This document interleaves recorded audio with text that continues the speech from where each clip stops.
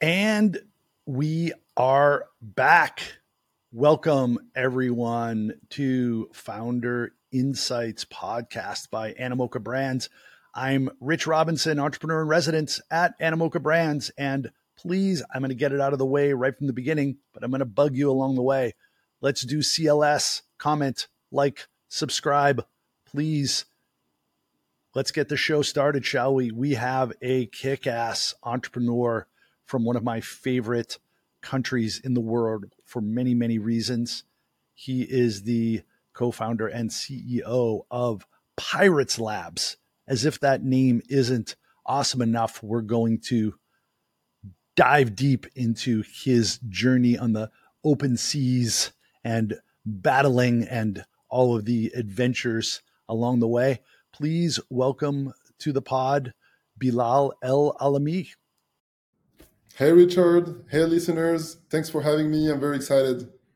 That's great. I'm also going to say, we'll put it in the show notes too, that this fine gentleman has his own PyratzLabs podcast. I recommend it, especially if you're a native French speaker. Some really kick-ass, juicy stuff in French in the ecosystem.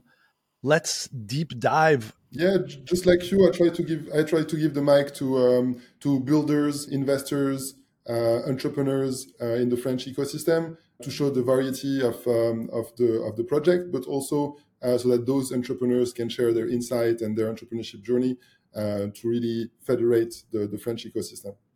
Beautiful. The ultimate adventurers, the ultimate warriors, I truly believe these days are entrepreneurs going out and doing battle and being completely without a net and pushing themselves to the edge of their humanity. I love to cheerlead and amplify, like you said, give them the megaphone to talk about their journey along the way and give other listeners comfort that, hey, it's supposed to suck. It's supposed to be difficult along the way. It's not as sexy as the Instagrammers and everybody else make it. It's a grind, but it's a very worthwhile grind. So talk to us about your worthwhile grind, please, PyratzLabs.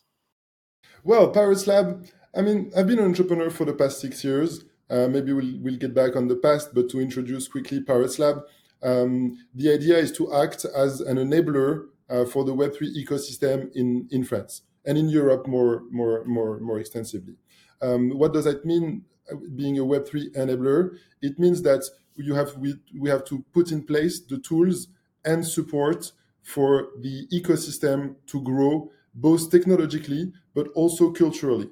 And we really believe, it starts by having a physical place. We have 1,000 meters square of office in Paris where we can federate and animate the ecosystem.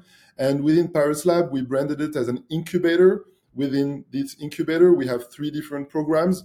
The first one is the studio program. That's where Dogami and other portfolio companies of Animoca came by. We can discuss about that later on. We have an accelerator program, quite classical, like Y Combinator, where we do different batch on different thematics, and we try to support entrepreneurs, external entrepreneurs from PyratzLabs. And we have a corporate venture building program. This is very interesting because I really believe, I believe 2 things. I believe that so far, Web3 has been quite a niche subject. Only, people that understand the culture, the philosophy have been working in the space. And the idea is, how can we get the space to the next level? And I think the space needs to get to the next level by leveraging the corporates. The corporates, they have massive assets that you can use. They have massive customer base that they can use. And if we want to, unsilo the Web3 ecosystem and make it a tech ecosystem, a subdivision of the tech ecosystem, it needs to be like normalized. And normalization goes by those big corporates that will vet the technology, the use cases. So we made it quite our priority for the next 2 years to develop those corporate relationships. And our model is very simple. The initial hypothesis is that corporates are struggling to innovate. They're failing most of their innovation projects, and they end up doing some big M&A operation to buy companies at a very high price to create new growth, a new growth candle. And what we tell them is that, you know what, if there is a company or a subject or a use case that you like, let's do a joint venture. So we create a company where we are both investors, the corporate and PyratzLab, and we're going to build this company. And in 3 years, once the company has grown, first you will make it grow by sharing your customer base, and you will capture the value as you're a shareholder of this commercial partnership. And two, once you want to buy this company, you don't have to buy 100% of the company, but only 20-25% that we own. So it's kind of a nice approach to mitigate the risk, both from an entrepreneurship standpoint on our side and also from an innovation standpoint from the corporate side. I love that. Fantastic. That's new ground to dig into. And I have experience in that in China. As you said, you're a startup. You don't have any brand recognition. You don't have any resources. You don't have any users. But hey, look at that big corporation. Everybody knows their name. They're really drowning in resources, and they have a huge customer base. Let's put that together. But here's the thing is that usually it's kind of like doing an organ transplant where it rejects it. So you need that kind of like cartilage in between, and that's you guys to and cartilage is not cartilage is tough. Cartilage is getting crunched in between two things, but it makes them work together in a smooth way that's effective. So I'm a big believer in that, and I think there needs to be more of that done. And that's a way to accelerate things in Web3, not just tapping into Web2, but tapping into where so many users are, which is really even bigger picture than Web2, which is all of the corporates around the world. Exactly. So that's what we really believe is the next leverage to create positive externalities and get the whole Web3 ecosystem to the next stage, meaning in terms of user adoption, in terms of awareness, in terms of less bad press, since when the corporates will accept, embrace that technology, there will be less bad press. And so we need all of that to really grow the ecosystem in the next 5, 10, 15 years. Beautiful. How do you say positive externalities in French? Des externalités positives. It's like the same. Wow. So it's close. It's close. I was like, those are good. That's a good combination of words. I wonder if it's the same in background in consulting. Right? Yes. Nicely done. So there's 3 other things that I want to peel back and go deeper. One is about the other 2 channels you talked about. You talked about the accelerator and also the studio/incubator. But let's go bigger picture first. Let's talk about the deliciousness that you're building in one of the most delicious places in the world. I've eaten my way through your country so many times. Let's talk about France. People think of Europe, they think Berlin, or they think maybe Sweden, Unicorn Factory, or they think UK. But France is a really dynamic tech ecosystem, and it has been for a long time. Minitel, the pin and chip, and especially on Web3, there's a crazy awesome French mafia in Web3. It's amazing. Yeah. So, the first fact is that I think, many countries have that, but in France, most specifically, we have amazing engineering and business school. So we have amazing talents. And I really believe that COVID is part of the reason of that, is that before those talents were going abroad. And because of COVID, everybody came back to France and stayed in France. And so it captured the talent base, and the company in France leveraged that. So that's kind of the first, my lecture of one of the first reasons. The second one, I like to quote Yatsu on that. France is a revolutionary country. Web3 redistribute the cards. And I think philosophically, we're very close also from those values. A third reason is that in terms of entrepreneurship, it's one of the best countries to be an entrepreneur in. Why? Because you can create a company in 24 hours with €1. You can open a bank account in the next 24 hours. You have the French public investment banks who supports the innovation with a lot of grants to those startups. They double down your fundraisings sometimes. And when you're doing something that is technological, you don't pay taxes on the employees. So basically, it's very attractive to kickstart the company there. Obviously, after, France is known to have a lot of taxes, but that's a rich problem. In the beginning, you have to start, have the right partner, the right talents, the right channel for funding, and I think France is very hot. A fourth reason why the Web3 ecosystem is thriving in France is that I think the regulatory powers, the governments have been very proactive on those topics and try to create frameworks or at least do a lot of reports to explain the risk and how you can structure this or this operation. And so it created a lot of trust from the Web3 players to come and install themselves in France. Obviously, Sorare is well known. Sandbox, another portfolio company of Animoca, is based in Paris. I see Seb every month, and he does Life Beyond. Sandbox is the Exactly. pixelated version of the metaverse. Life Beyond is cinematic version. Both French entrepreneurs. Like, wow. Exactly.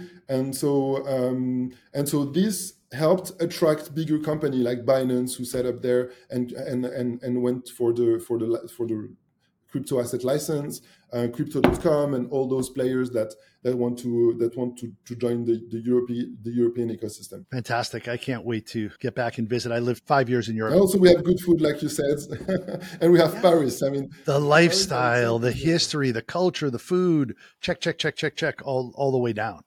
No, it's really amazing to be an entrepreneur here. It's pretty solid. Let's talk about the studio, if you want to call it that, or incubator. Yeah. I'm a big fan of that model. There's actually an entrepreneur who's also happens to be French, Fabrice Grinda, and founder of PyratzLabs. And he's had his studio. They're an investor in Animoca Brands and also a co-investor. And he talked about that studio model, how it's something where it can really bear fruit if it's done right. Yeah. Well, it's a very complex model because first, it's not for everyone. Very humbly, I am hyperactive. I work like 100 hours a week. I love to do that. I love to be in contact of the entrepreneurs. I love to hack problems. I love the energy in this pre-seed stage where you have to, hack the problem, hack the positioning, hack the business model, hack the talents acquisition, hack the business acquisition. And I just love this energy. And so I think the venture studio, the startup studio model fits really well with my personality. And you need this first of personality to be able to sustain it. Then it's very complex because as a repeated entrepreneurs, you become more and more involved in many projects. And as an entrepreneur, you have to really know how to compartmentalize, how to focus on those subjects and switch from one day to the other. Then what I love about the studio program, once you have those requirements of having someone like me, basically, it's very exciting because you're very close to the company. It's not like an accelerator or an investor where you just invest and you do a couple of intros or you help the fundraising. You're really hands-on. I work for the companies. Like I worked for Dogami, that was the first portfolio companies. Then indeed, it's not really scalable because when I start a company and I launched the product and I raised funds, I have a shareholder agreement, I have exclusivity. I cannot paralyze that much the company creation. And so I'm very dedicated to the company for 1 year to 18 months. And once it do a proper fundraising, I'm able to basically lever my exclusivity and hire more internal people and make sure the knowledge transfer is done. And then since it's still a little bit my baby, I'm still very involved, always connect. A person in my position is central to the ecosystem. So I have a 360 degrees information gathering. And so it's very, it helps a lot all the other companies because I can connect the dots easily. And being exposed to such a high bandwidth of information really allows me to be very targeted in my advisory, in all the operational action that I take. And so it's a win-win. It's a win-win for the company and the other co-founders, and for me, and for PyratzLabs, which I represent. And again, needs to find the right balance in the equity so that it's fair for everyone in the long term. So very complex, but indeed, the returns are much higher. because you come in really early, you have a lot of shares at nominal value, and so the multiples can just become crazy. Fantastic. Yeah. Fabrice now has a child and he's dialed back from that, but he had a similar involvement level. And I look at somebody like your good self, also Yat. Yat has a similar background, similar energy, similar superpowers, able to switch contexts, do that context switching over and over to be able to have these, cycles that are really sped up. And that's a superpower. There's very few people like that on planet Earth, but that's a amazing way to, you kind of like, it's different kind of personality. Just like you shine your light and then they shine their light. Exactly. And I really take a lot of pleasure in valorizing or make people very humbly again, help people. Because, there also it's entrepreneurship. We start from nothing. There are a lot of links that are created, human links, empathy between the founders and the team member. And, being very invested, everybody sees it. And it's just multiplied the loyalty and the dedication of the other team members. And just as a reference, I'm really good at being 100% on many projects, but I'm really bad at being 20% on one project because I got bored, because my head drifts, and so I need to be 100% and switch the topics. And it's this excitement that allows me to be at 100%. Otherwise, I wouldn't be at 100%, and I would be very bad. And basically, I sold my first company, the fintech company, because I was getting bored of managing, 15, 20 people doing the same thing all the day. And so weirdly, the companies decreased the growth 2 years after the product market fit, whether 1 year after the product market fit, because I was less invested. And so I decided to sell this company so that it can take a new inertia and focus on a model that better fit my personality. Love it. Let's dive deep, double click on the accelerator and what you've been doing there and how many cohorts you've had and what's exciting for you there. So in the accelerator, in the beginning, we were not short-sighted, but we were focused on the studio, and I spent the first year and a half at Dogami, the video games that try to remake Tamagotchi, and we've seen that we made so much connections in terms of investors, in terms of potential partners in the ecosystem, in this gaming vertical, that we said, wait, we need to mutualize this knowledge, these connections with the rest of the ecosystem. So we created this accelerator program so that we can help external entrepreneurs access our expertise in tech, access our partners and investors, and have the experience sharing of other entrepreneurs that have done it before them. And so we created this acceleration program. It's a little bit like Y Combinator. We take between 2 and 7% at nominal value, depending on the advancement of the project, on the founder's background, etc. And then we invest 200K tickets into the company. And we try to federate other investors with us so that we reach at least a pre-seed of 500 to 1 million euro. And then we accelerate the company. And within the acceleration, we support the companies not only on advisory and investor network, but like I was saying, we work for this company. And we work on 3 topics. We work mainly on the technology because we all have a tech background. We've shipped a lot of projects, or I've seen a lot of projects being shipped and a lot of mistakes being done. So we try to share the best practices on the technology, even sharing resources. We help also on the marketing, on the go-to-market, because it's very important to maximize the impact when you launch to create the right traction to attract the investors. And finally, as an entrepreneur, I've seen that founders lose a lot of time on HR, legal, financial topics. It's maybe 30% of the time. And when it's their first company, they don't know how to handle those processes. It could take even longer if it's their first company, right? It's just Exactly. a whole new set of muscles, and it's not core to their business, right? So we created dedicated departments within PyratzLabs that we call CFO as a service, and which regroup HR, legal, finance, and all the portfolio companies use this service, and we mutualize the resources of this service among all the other companies. So we reuse the templates of hiring, the templates of fundraising, the framework of financial management and treasury management, and we put in place that for the company. So within PyratzLabs, there is a girl that is the HR manager and does all the pays for all the portfolio companies, basically, for example. And this allows the founders to have those 30% buffer, minimum buffer, to allocate them in the product development, in the business development, where the real value is created. So we, like I was saying, the vision is to put in place the tools and support for the ecosystem to grow. That's the put in place the right supports that the entrepreneurs need. Helps that.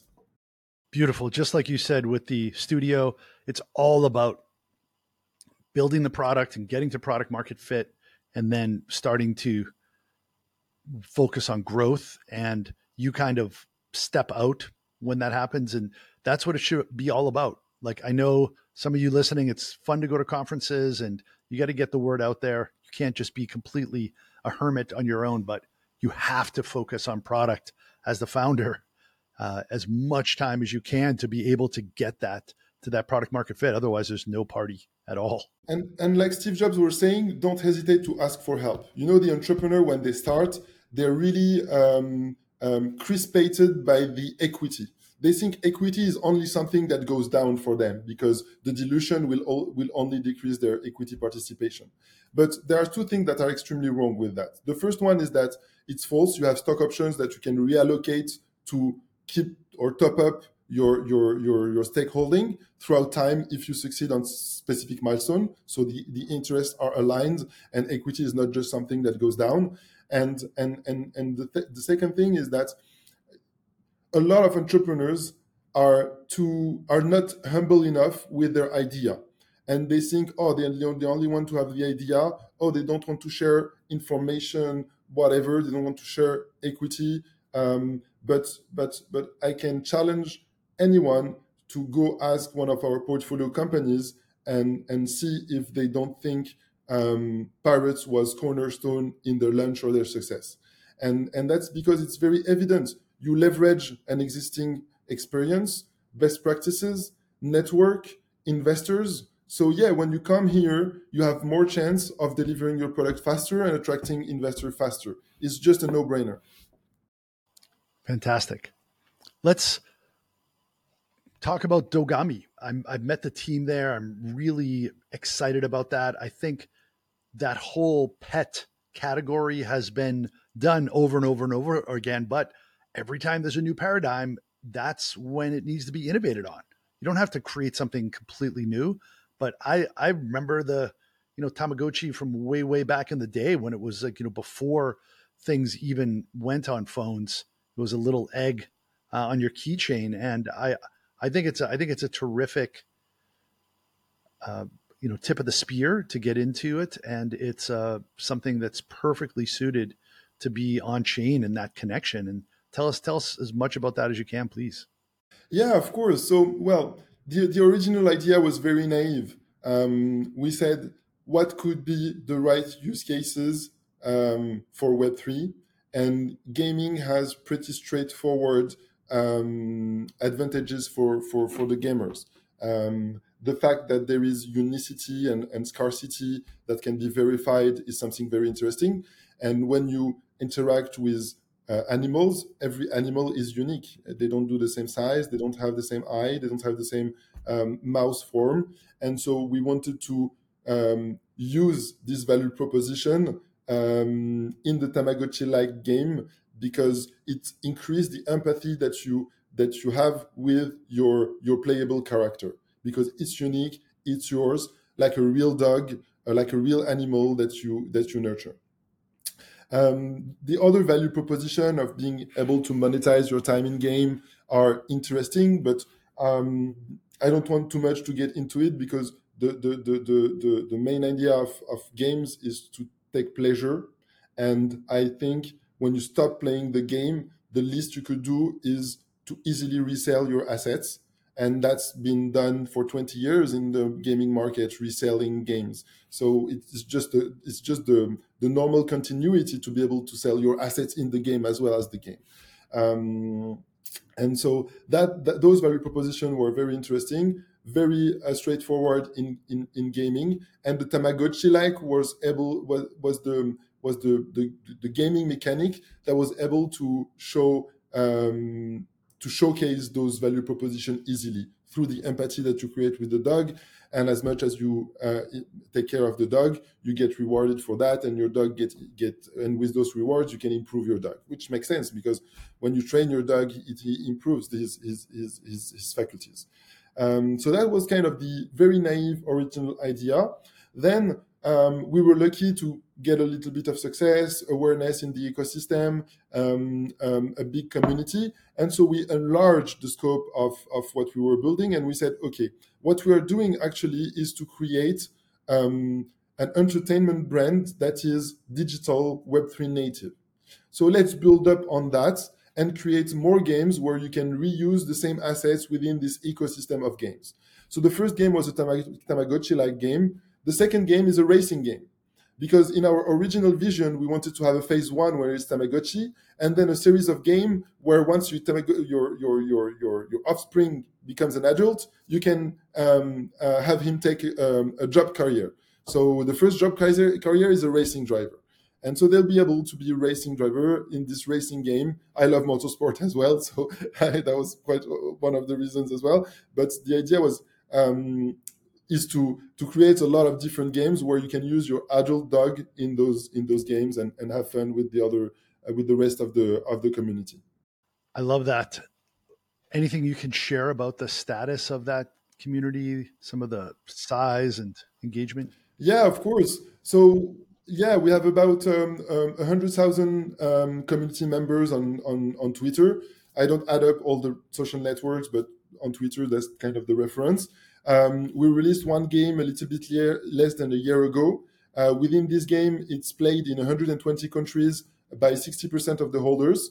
And what we are doing is we've been building a second game that will be released in October or November, which is this racing game. And it's more competitive because the first game was single player. This game is multiplayer, and it's so more competitive, and people will be able to interact against themselves. Last week, we've done the first playtest of this new game. We had exciting feedbacks from the community that love it, that found it very fun, very addictive, and love the interaction and the competitiveness that from the game. So we're definitely expecting a lot from this release. And on top of that, we've been obviously trying to partner with other brands, projects. So we partner with Gap to do a fashion suit of assets within the game.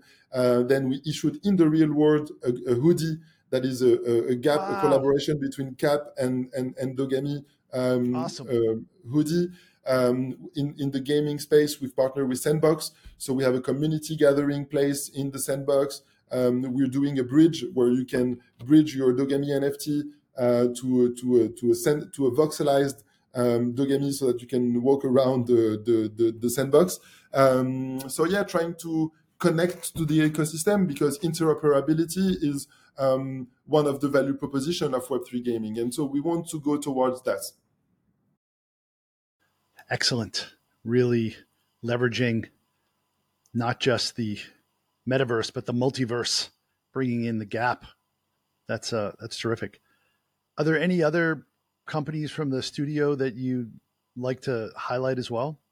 Well, right now, for the past 6-9 months, since Dogami raised its Series A, and I was able to lever my exclusivity and get back to PyratzLabs. First, I want to justify on that typically. So, like I was saying, first, what I like to do and where I'm good is in this pre-seed stage, where you have to act the model, build the product, etc.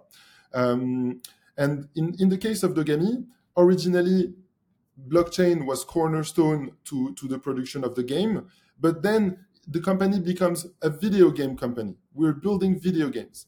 And originally I was the CTO of Dogami because of my tech background, not because of my gaming background. So it made only sense that once we get to a certain stage, I step down because I'm not the right guy to manage a gaming company. And so, since this last fundraising in November, I went back on a new project within the studio, which is this time a DeFi project, because my background was in finance, quantitative finance. My first company was a fintech company, and basically I was doing a lot of stuff in DeFi, whether it is linked to NFTs or fungible tokens. And what I've seen is that I suffered a huge liquidation on Aave, and I lost 40% of my money. And so I was like, what the fuck? How could this happen? Tried to dig into it to understand what was the problem. And I saw that the way Aave is managing the collateral is not very thorough. What does it mean? It means that when the collateral price moved by 20%, there are hundreds of millions that are liquidated. And so I'm like, wow, that's not really stable. I mean, you cannot expect Morgan Stanley to come and bring money in DeFi if they can be liquidated in a blink of an eye. So how can we build a money market, a lending protocol that can support more stability in the collateral management? So that was kind of the original idea from something that I lived and where I lost money. And so I started building a team. And a lot of people, when we talk about PyratzLabs, they're like, yeah, but how do you choose the ideas? How do you choose the project you want to focus on, the startup studio? I say, you know what? Ideas are ideas. The company sediments once the idea intersects with the right people. So actually, I have like 10 ideas that I'm testing here and then, talking with people in consulting firms to see if they like it, people in luxury to see if they like it, etc. But there's only once there is this intersection of people and idea that the company materialize. And within the past 9 months, it materialized in this project called Secured Lab, where we are trying to build lending protocols that are more stable for the user participants of this protocol. There is another value proposition that we are trying to push within this protocol is that today there is a huge conflict of interest in DeFi. The conflict of interest is between the token holders that governs the parameters of the lending protocol and the users of those lending protocols. They're not necessarily the same. Can you give an example? Yeah, for example, on Aave, it's the governance, the people that are the token holders that decide on the interest rates model that needs to be used, that decide on the liquidation threshold that they should imply. But I don't want to, as a lender, I don't want to loan my money and have other people decide how this money should be reimbursed. So we believe the governance of lending protocols should be in the hand of the lenders, not the token holders. And so we created this protocol that is more stable to minimize the liquidation and gives governance to the token holders. Tomorrow, Morgan Stanley, when they come into DeFi, they want to implement their own interest rate model. They want to integrate their own liquidation models. They don't want someone else to decide for them that. And we want to build this lending protocol that can support those institutional when they come into DeFi. And also retails, because I was a retail participating in this lending protocol. I deposited money, I got liquidated. I was like, what? I didn't do shit. So we want. So this is personal. This is really resonates with you. So it's a beautiful way to start a company. Of course. I mean, I wouldn't start a company if it doesn't resonate on me, if I don't feel it, in my gut. Maybe not you, but other people make that mistake because there are those days where you wake up and you're like, I don't want to get out of bed. But if you're feeling something intrinsic in your bones in it, then that's what pulls you exactly out of bed and into it. So you got to feel it. So it's beautiful that you shared that. Thank you. Exactly. So in the studio, we do one company every year and a half. Try to be very focused. Also, DeFi is very complex. It took us a year to have the right team, to build the right models, to build the right architecture. It's not. But you have that experience in fintech. Tell us about your background and your entrepreneurial journey over the last 6 years, please. I used to be a French scientist, graduated in math and physics. A little bit worked in quantitative finance. Then I did an MBA. After my MBA, I went quite the traditional business school path. Worked in investment banking at Rothschild. Worked in consulting at Accenture. And I was always passionate about entrepreneurship. And when I was working at Rothschild, I've seen some limitation in the way private equity funds were managing their back office and middle office. So I created a company called EquiSafe that basically is a financial reporting tool for investment funds and investment companies that handles also the compliance and the brokerage. And the software company, which is also a broker dealer, then I've been managing it since 2019 until 2018 until 2021, when I basically created PyratzLabs. And yeah, when it got its product market fit, I was way less excited on it. It was a very regulated company, so I was going to the financial market regulators every 2 months, and I felt, a little bit imprisoned at some point. And so I decided to sell the company, and the process is almost done. And basically, I could now fully dedicate my focus on PyratzLabs and how to help the ecosystem grow, and share a little bit of my energy, share a little bit of my experience and the experience of the people that surrounds me. Because, sometimes people attribute to me some of the successes, but to be honest, I cannot imagine being able to do everything I did without the people that are with me. So I want to say a special word for people like Uda, my COO, Peyao, my CMO, Thomas, my co-founder and the CTO, the technical lead of PyratzLabs. Yes. And really, without them, it wouldn't be possible. So find your right nakama, your right team, and anything is possible once you have it.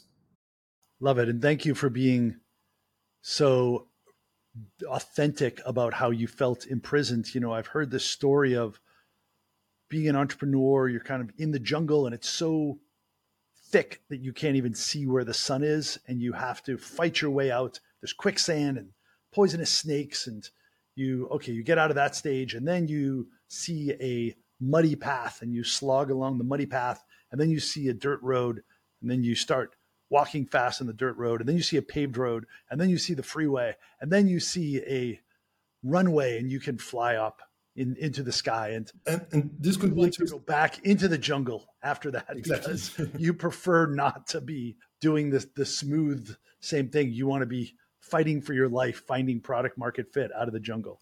Exactly. It's just so thrilling to get outside of your comfort zone, and really it shows you your capabilities of finding solutions. And that's really what drives me. I think it's like problem solving. When there is a problem, even when you're having a coffee and we don't agree on something, okay, we're going to spend the next 30 minutes arguing about that because I want to understand why you think differently than me. I want to give you my perspective and see if we can change your mind or my mind. So, problem solving is at the core. And I wanted to add something, but I forgot. I forgot. Yeah, I love you talked about having a coffee. Like, talk to us about your sources of energy. You have an energy. You exactly. Can feel. Is that what you wanted to talk about? Beautiful. Take it away. That's because I wanted to rebound on the fact that I felt a little bit imprisoned. What helped me to really open my chakras and think differently is sport. I love playing football like all the guys, but I'm not a sports guy. I was thriving in working, so I was spending 10, 12 hours on my desk, and I loved it. And I was not like a sport guy. But then at some point, I tried to put in place some sports routine. And there are two sports that I really loved. It's free diving. So it's apnea. You have one breath and you go as deep as possible and you come back. And go-karting. And it's really fun because when I was young, I preferred collective games. And now I prefer solo sports because in solo sports, you disconnect. When I'm racing in a go-kart, it's impossible to think to something else than racing. When you are doing freediving in the middle of the sea, you don't have your phone. You're there for the whole day, and your only objective is to get relaxed, to enjoy your dive. And that's really what allowed me to feel less imprisoned, think of new ways of doing stuff, and have the energy as well, to do it, because I could have stayed in my previous company, make it grow, sell it 5-10 times what I'm selling it now. But again, it's not what I liked to do. So be honest with yourself. This is for all the listeners. Try to be honest and lucid with yourself. What do you like? What you don't like? If you have something that scratches you on the back of your head, there is a problem. So trust this little scratching on the back of your head. That is so beautiful. I love your two choices. They couldn't be any more different. They're both solo, but they are very different. And I watched this movie about free diving. Perhaps you've seen it. Yeah, the one on Netflix with the girls and the guy. That's right. That's right. Breathing Deep, I think it's called. Or Yeah, in any case, we'll put it in the show notes. But it's fascinating sport, and you certainly do have to be in shape. But it's really much more. It's a very strong mental game, and driving it's a is a mental very game. strong mental game. But you're using it as a meditative practice, it seems, to kind of Exactly, clear your exactly. mind and to get closer. Like tell us about that, like how you came to that, and like what you feel before and after, and some of the benefits. It's amazing feeling. First, I love things that are kind of outside the box. And when you think of sports and competitive sports, you think that you have to give it all. And freediving is exactly the opposite. Your objective is not to be as fast as possible, to go as deep as possible, even though that's the metric. It's to be as relaxed as possible so that you can go far. You often say when you're on the highway and you have like I don't know 50 kilometers of gasoline, you don't drive at 160. You drive at 50, 70 to make sure you can get there. And so it's the same in freediving. You have to slow yourself down to be able to perform. Then that's kind of the mindset that you need to have. Then in regards of the sports by itself, like I was saying, when you spend 1 day or 3 days in a row in the ocean, you don't have all these electromagnetic waves that distract you. And when you dive, often people, they say, oh my God, it's scary. How can you go? My personal record is at 42 meters deep. And they're like, oh my God, Wow. how can you go to 42 meters? And I'm like, but it's a gradual sport. I don't go at 42 meters like that. I go at 10, I go at 20, I go at 25, I go at 28. So how much time down is that to go down and back 42 meters? A little bit less than 2 minutes. But wow, that's impossible for me. Like I would never be able to hold my breath and go that deep. But that's a Honestly, I'm sure in half a day I can help you get to 2 minutes. It's in the mind and it's about relaxing. And then there is a couple of tricks, but they are quite simple. The real threshold is when you go above 40, when you start to go above 40, because then there's really a lot of pressure. I mean, even the feeling of diving is amazing. You're going down, you have the water that is caressing your skin. As you go down, you have the pressure that is literally hugging you. So you feel like back in the belly of your mother. Like it's so uniform, it's so everywhere. I'm sure there are some dopamines or hormones that gets out of this, because the feeling is amazing. And then there is the fact that you hold your breath. People think they can hold your breath 30 seconds, but actually in 30 seconds, it's your muscle memory that wants you to breathe. And when you stay 2 minutes, 3 minutes by doing exercise, because when you go down, you have to palm, and when you go up, you have to palm again. You get out the water and you're very euphoric. It's like you're a little bit high because you pushed yourself without being too violent, and your body just loved it. beautiful. It's almost like there's so many parallels. Entrepreneurship, right? If you think the pressure is crushing you and giving you pain, then it is. But if you think the pressure is hugging you and you're back in the womb, then it also is. So it's the same thing. When you said you wake up and you eat problems for breakfast as an entrepreneur, and at a certain point you're like, that's delicious, I need more. The pressure is hugging me, and oh, I need to relax. I don't need to be frantic and crazy. I need to be like, okay, next problem, good. And then at Just the do it. end of the day, you can feel like you are on the top of the world because you're almost high from all of the, adrenaline from just the accomplishments. moving forward. Yes. No, definitely. Wow. I join you. I wish that to everyone. Find your sport. Obviously, I'm a little bit biased, but try freediving. It's for entrepreneurs that feels that they're not able to disconnect. It's really amazing, and it comes back to why PyratzLabs.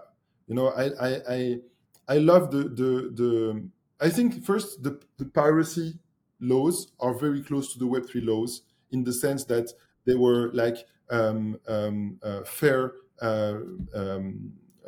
Everybody, all the value that was created was fairly redistributed among the crew members. That's what Web3 stands for, basically. And I think piracy is a big parallelism to entrepreneurship. When you're an entrepreneur, decentralized as well too, not a yes. Yeah, exactly, decentralized. Distributed. When you're an entrepreneur, you don't know where you're going. It's the adventure. Every day is a new day that you don't expect what's coming on. It's the same when you take the sea.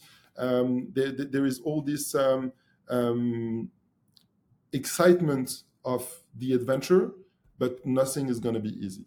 And piracy. People think of pirates as bad people, maybe previous generations, but our generation grew up with pirates like One Piece, and they are good guys. They're doing the good thing. They try to federate people. They try to be free. And I think that's what it's all about. Find your freedom. It's different for everyone. Wow. What a great point to close it out. Ladies and gentlemen, Captain Jack Bilal El Alami Sparrow from PyratzLabs. Who doesn't love that guy? Johnny Depp's going to play you in the Netflix series about all the stuff you that already you compared do. me to Yacht, so come on. Yacht, Johnny Depp. How about Keanu Reeves? There's another one. There's three awesome people. So, wow, thank you so much for... No, thank you for the invite, Rich. It was a pleasure to exchange and humbly share a little bit of what I think are good practices. Open seas, exotic isles, and buried treasure. Arr! Thank you very much. Thanks so much. And please comment, like, and subscribe and join the... And reach out on LinkedIn, on Twitter. Reach out to Bilal and join the Pirate Army. Thank you so much. Thanks, Rich. Bye-bye, everyone. This podcast is for information purposes only and should not be considered as financial advice. Any opinions provided in this podcast reflect the views of the speakers only.